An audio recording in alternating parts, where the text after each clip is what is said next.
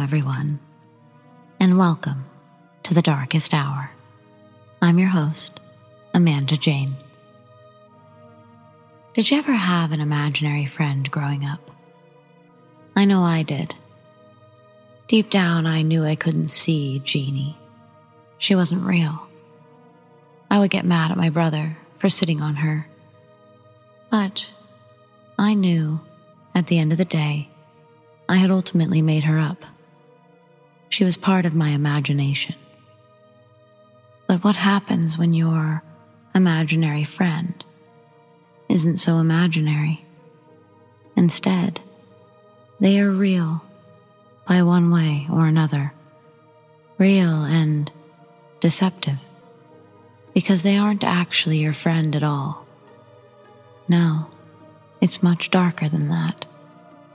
At least it was for one of our listeners. And we'll hear their story and more tonight on The Darkest Hour. So, let's get started, shall we?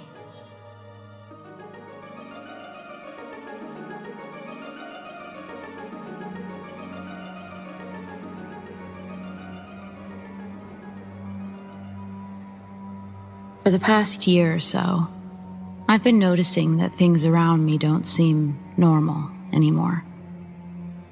I continue to have this overwhelming sense that everything is fake, in a way, or almost dreamlike. I've even kicked around the idea that I may have died already, and I'm in some sort of state of purgatory. I recently took my family on a weekend getaway to Seattle. Being a couple 100 miles away from our home in Celia, Washington, it's an easy trip for my wife and I to manage with our two kids, 11-year-old and 4-month-old. Over the course of our weekend excursion, I experienced a few things that I found to be odd and left me feeling a bit uneasy. The first occurrence was trivial enough, but it sort of set the tone for the eeriness of the weekend. I was gazing out the window of our hotel room on the 12th floor, sipping a cup of coffee, when I noticed a plastic bag drifting in the wind. I watched the bag dance around in the air as it slowly descended. A green dumpster, 12 stories below, caught my eye, and I immediately thought, what if that bag floated all the way down there and landed in that dumpster? I stood at the window for 5 minutes or so, watching the bag slowly float towards the ground. Gliding left, right, back and forth. The more I watched the bag, the more confident I became that it would find its way into the dumpster. And it did. This bag that I noticed off in the distance drifted 12 fucking stories and perfectly navigated its way into the dumpster below my building. Later that day, I was in the hotel lobby approaching the elevator to head up to my room. In front of me, there was a man with 2 children waiting for the elevator as well.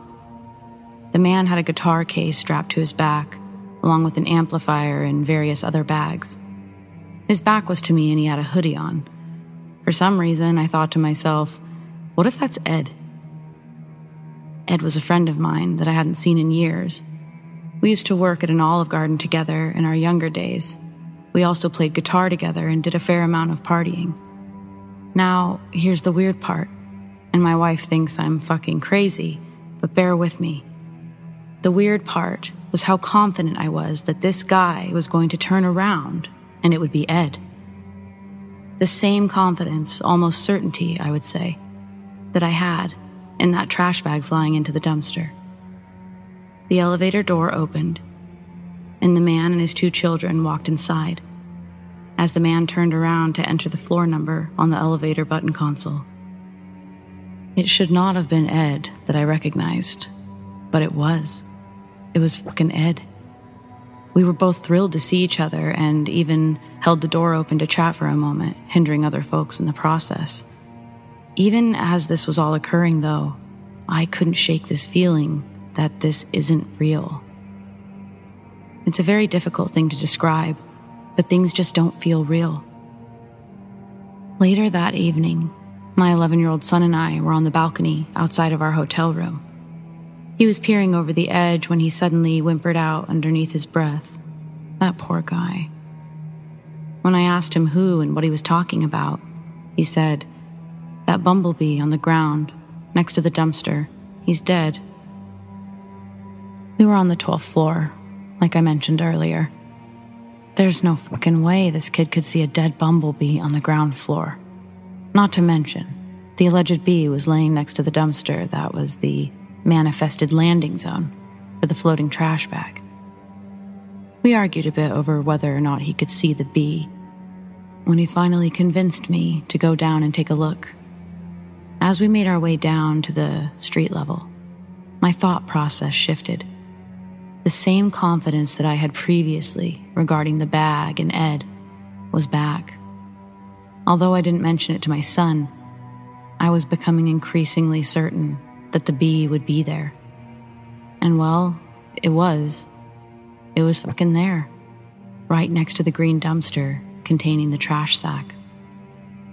The next evening, I took my family to a place called GameWorks, which is similar to a Dave & Buster's, or an adult version of Chuck E. Cheese. I placed our car keys, wallets, and other important shit into our diaper bag backpack, and we carried it into the establishment. We spent a couple of hours playing games before finally counting our tickets and claiming prizes at the prize booth. We pocketed the prizes and went down the block to a cheesecake factory for dinner. After being seated for a few moments, my wife realizes that I don't have the backpack on. The backpack containing all of our money, credit cards, car keys, and not to mention food and supplies for our 4-month-old. The bizarre thing is that I have no recollection of ever taking the bag off. Apparently I did because it was gone, but I could have sworn up and down that I never took it off. I immediately go into a panic mode, leap up from the table towards the GameWorks establishment. I run inside and dart around frantically for about a minute or two, with the bag nowhere in sight. Finally, I calm down and focus. After breathing and focusing for a moment, I'm greeted with that same confidence that I mentioned before. I was confident that I would not leave that place without that bag. And at that moment, a man approached me waving his arms in the air, calling me by my first name, saying, "Here, Cody, I got your bag, man. Now get back to the Cheesecake Factory and enjoy your dinner." I was awestruck and definitely beside myself at that moment, as I had no fucking clue who this man was, or how he knew my name, or where I was eating dinner. I didn't even think to question the man. I reached out, grabbed the bag, and left. This might seem coincidental to a lot of you, but these are just recent examples of how my life unfolds daily. Either I'm a walking conduit of coincidence, or something larger is at play. My wife thinks I'm nuts, but things are definitely not the same as they used to be. I don't know exactly how or why, but they just aren't. Things just don't seem real.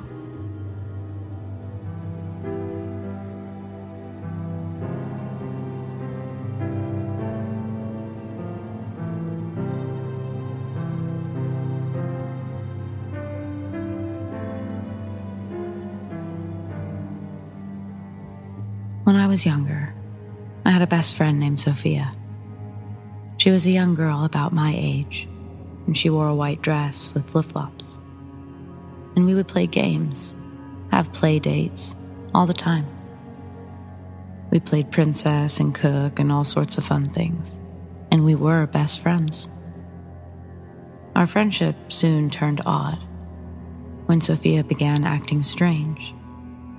She appeared slightly different than normal, and she started to come in the middle of the night and wake me up, asking to play. She began to tell me things. When someone would get hurt or a strange occurrence would happen. Eventually, she would ask me to do things, and if I didn't do these things, bad things could happen. And eventually, she asked if it was okay if she could be me. I didn't understand what she meant, so I went to bed. Now at this point, I shared a bunk bed with my sister, and I would wait for her to fall asleep on the top bunk, and me and Sophia would sneak off and play. If my parents heard us, she would hide in her place and I would pretend to sleep. One night, she came to me, and I was really tired, so I told her I didn't want to play. And she got very angry with me, and she told me bad things could happen if I didn't. And while sitting on the edge of the bed, she touched me for the first time, and her shockingly cold touch sent chills through my whole body, terrifying me. I screamed out for my parents, waking my sister and sending Sophia into the shadows just before my parents turned on the light. I told them what was going on, and they blamed my overactive imagination, claimed she was just imaginary and that it wasn't real.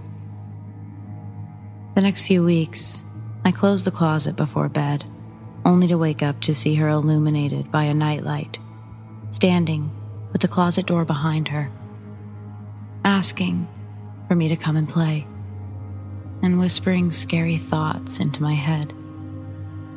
And every night, I refused to answer, calling to my parents to close the door when she'd opened it, and they accused me of opening the door for attention, and they began screaming at me to stop.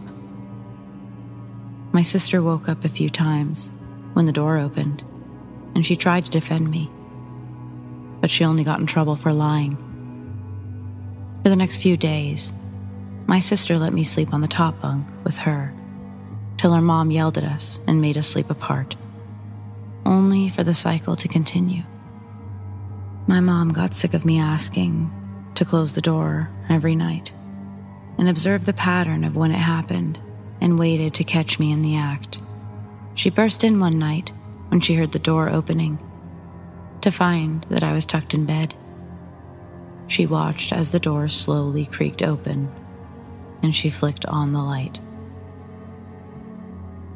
She began to believe everything, apologizing for yelling and screaming at me, not believing, and forcing me to deal with it on my own. That's when she called in a psychic. The woman came in and read the room, asking me about my friend, and telling me she wasn't actually friendly, and that I needed to tell her to go away, and that she wasn't welcome here anymore. The next night, I told her that I wasn't her friend, and I never wanted to see her again, and she left. I was finally able to sleep peacefully, until the night everything changed.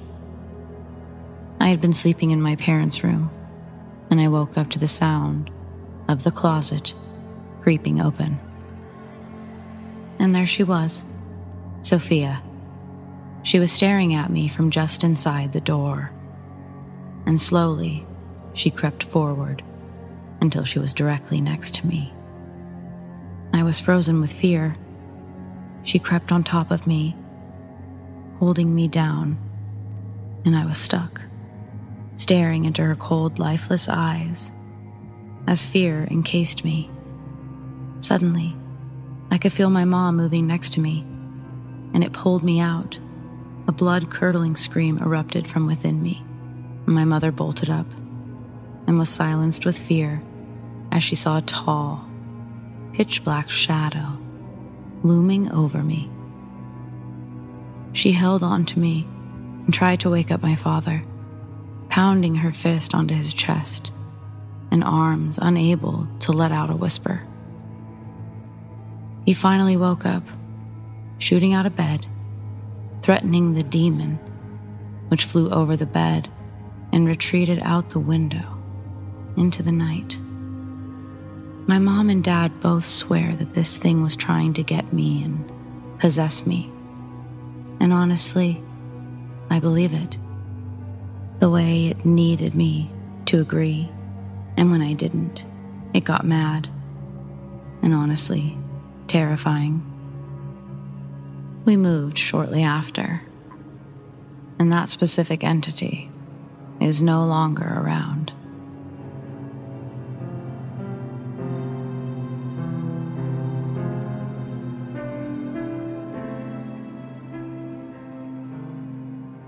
Has anyone ever had an encounter on haunted Route 44 in Rehoboth, Massachusetts?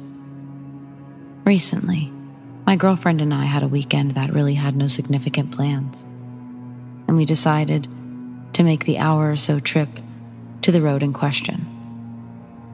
Despite Route 44 having quite a reputation, we drove there expecting nothing, and that's mostly what we got.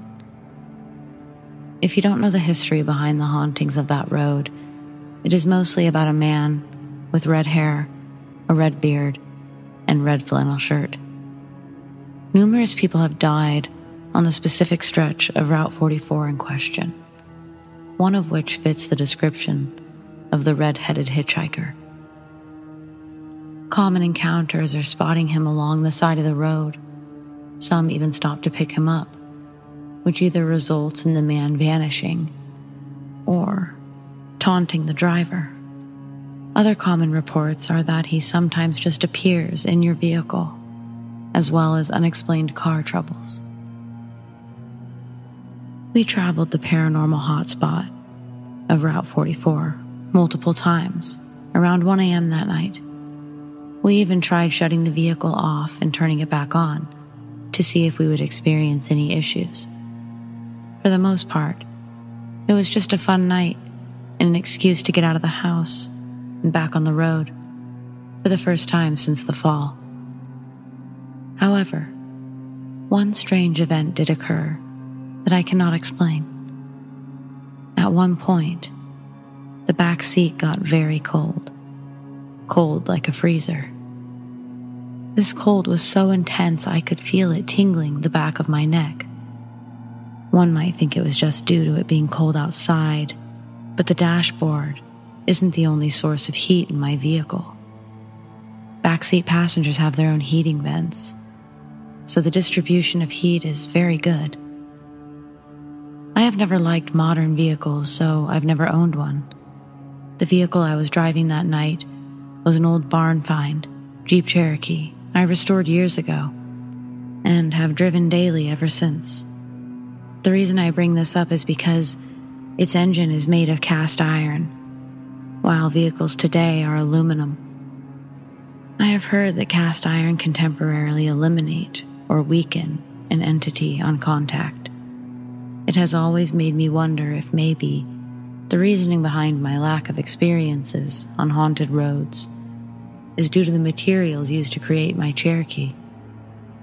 I've driven down many haunted roads over the years, and aside from locals acting like deranged lunatics, I haven't seen much. I have, however, seen and heard lots at haunted locations that did not involve a road.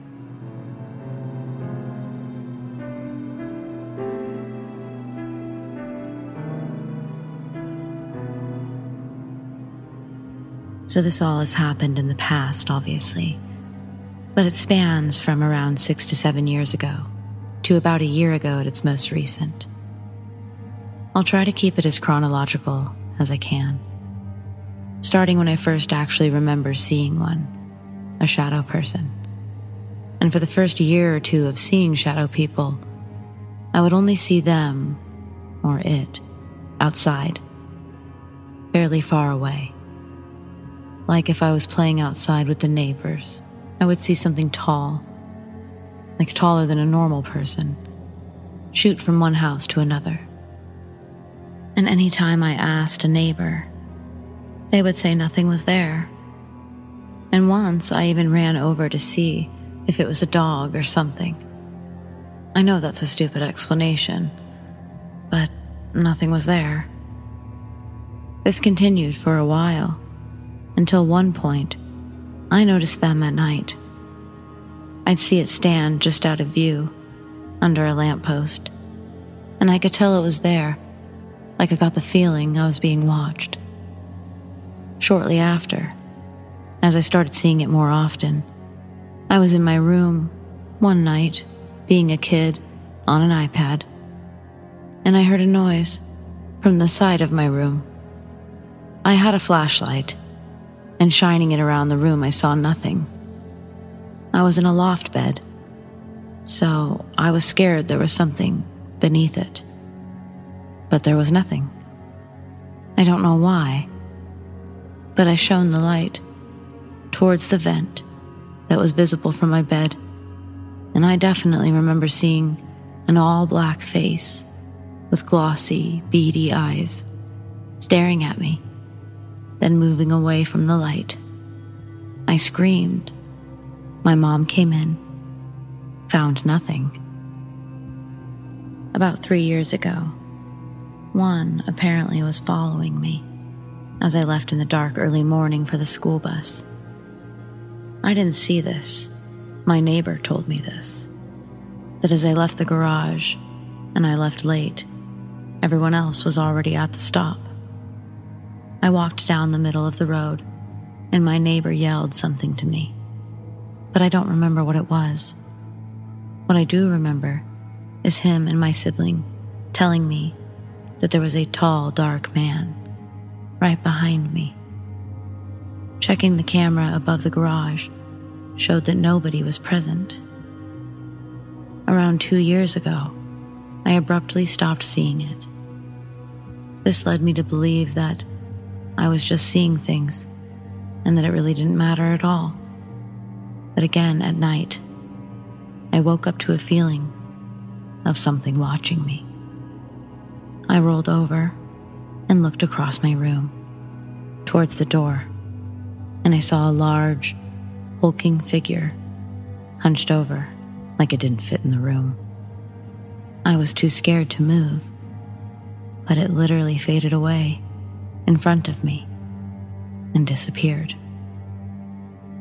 A month or so after that, I woke up with the same sensation, and I chose not to roll over, to ignore it, and I'm sure that it touched me. I felt a sharp jab, as if someone poked you a little too hard on my upper back. I jumped so hard and didn't go to sleep the rest of the night. Finally, I was telling the neighbors about all of this, and they seriously told me that a girl who lived down the street had the exact same thing. Like, she told a similar story before she moved. It was really freaky. As of the last 8+ months, I haven't seen or heard from it since. Honestly, I'm kind of curious about it at this point.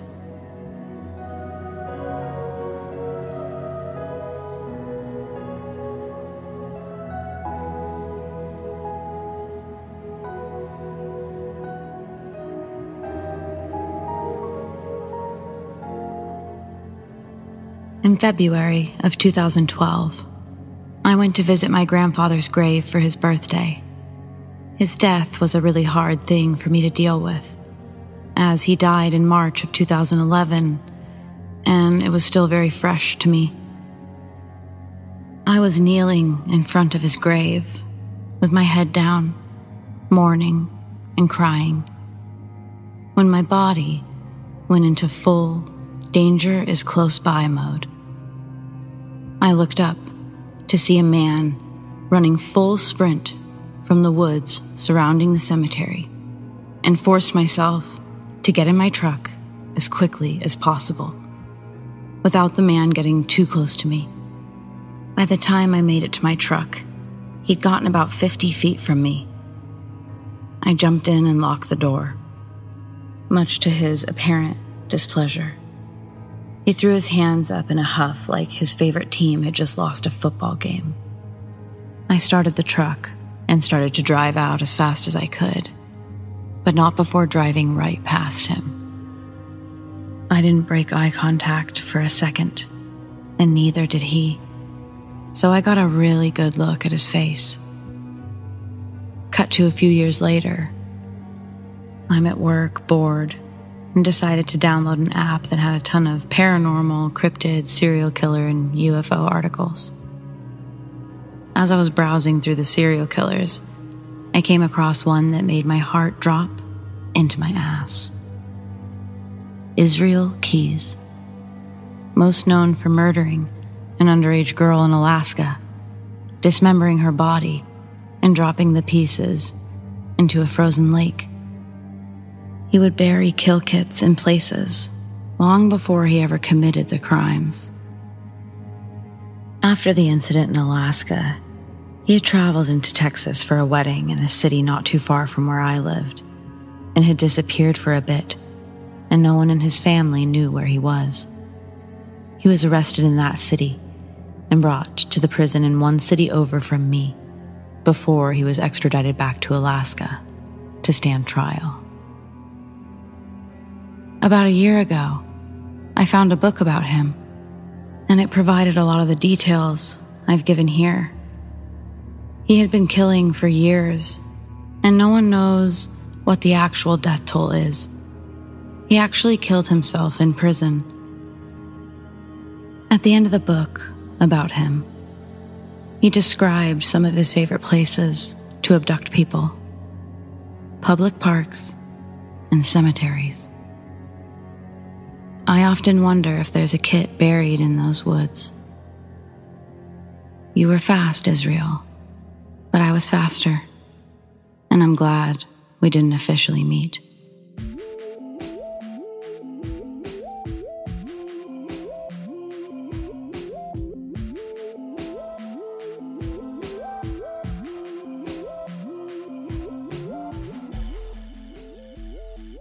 Well, everyone, we've reached the end of the darkest hour, but I want to thank everyone so much for sharing their stories, and everyone for listening.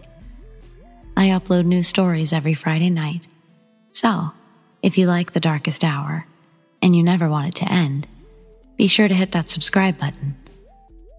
Do you have stories like these? I'd love to share them. Send them to me, Amanda, darkesthour@gmail.com, and check out our subreddit, The Darkest Hour YT. Stay spooky.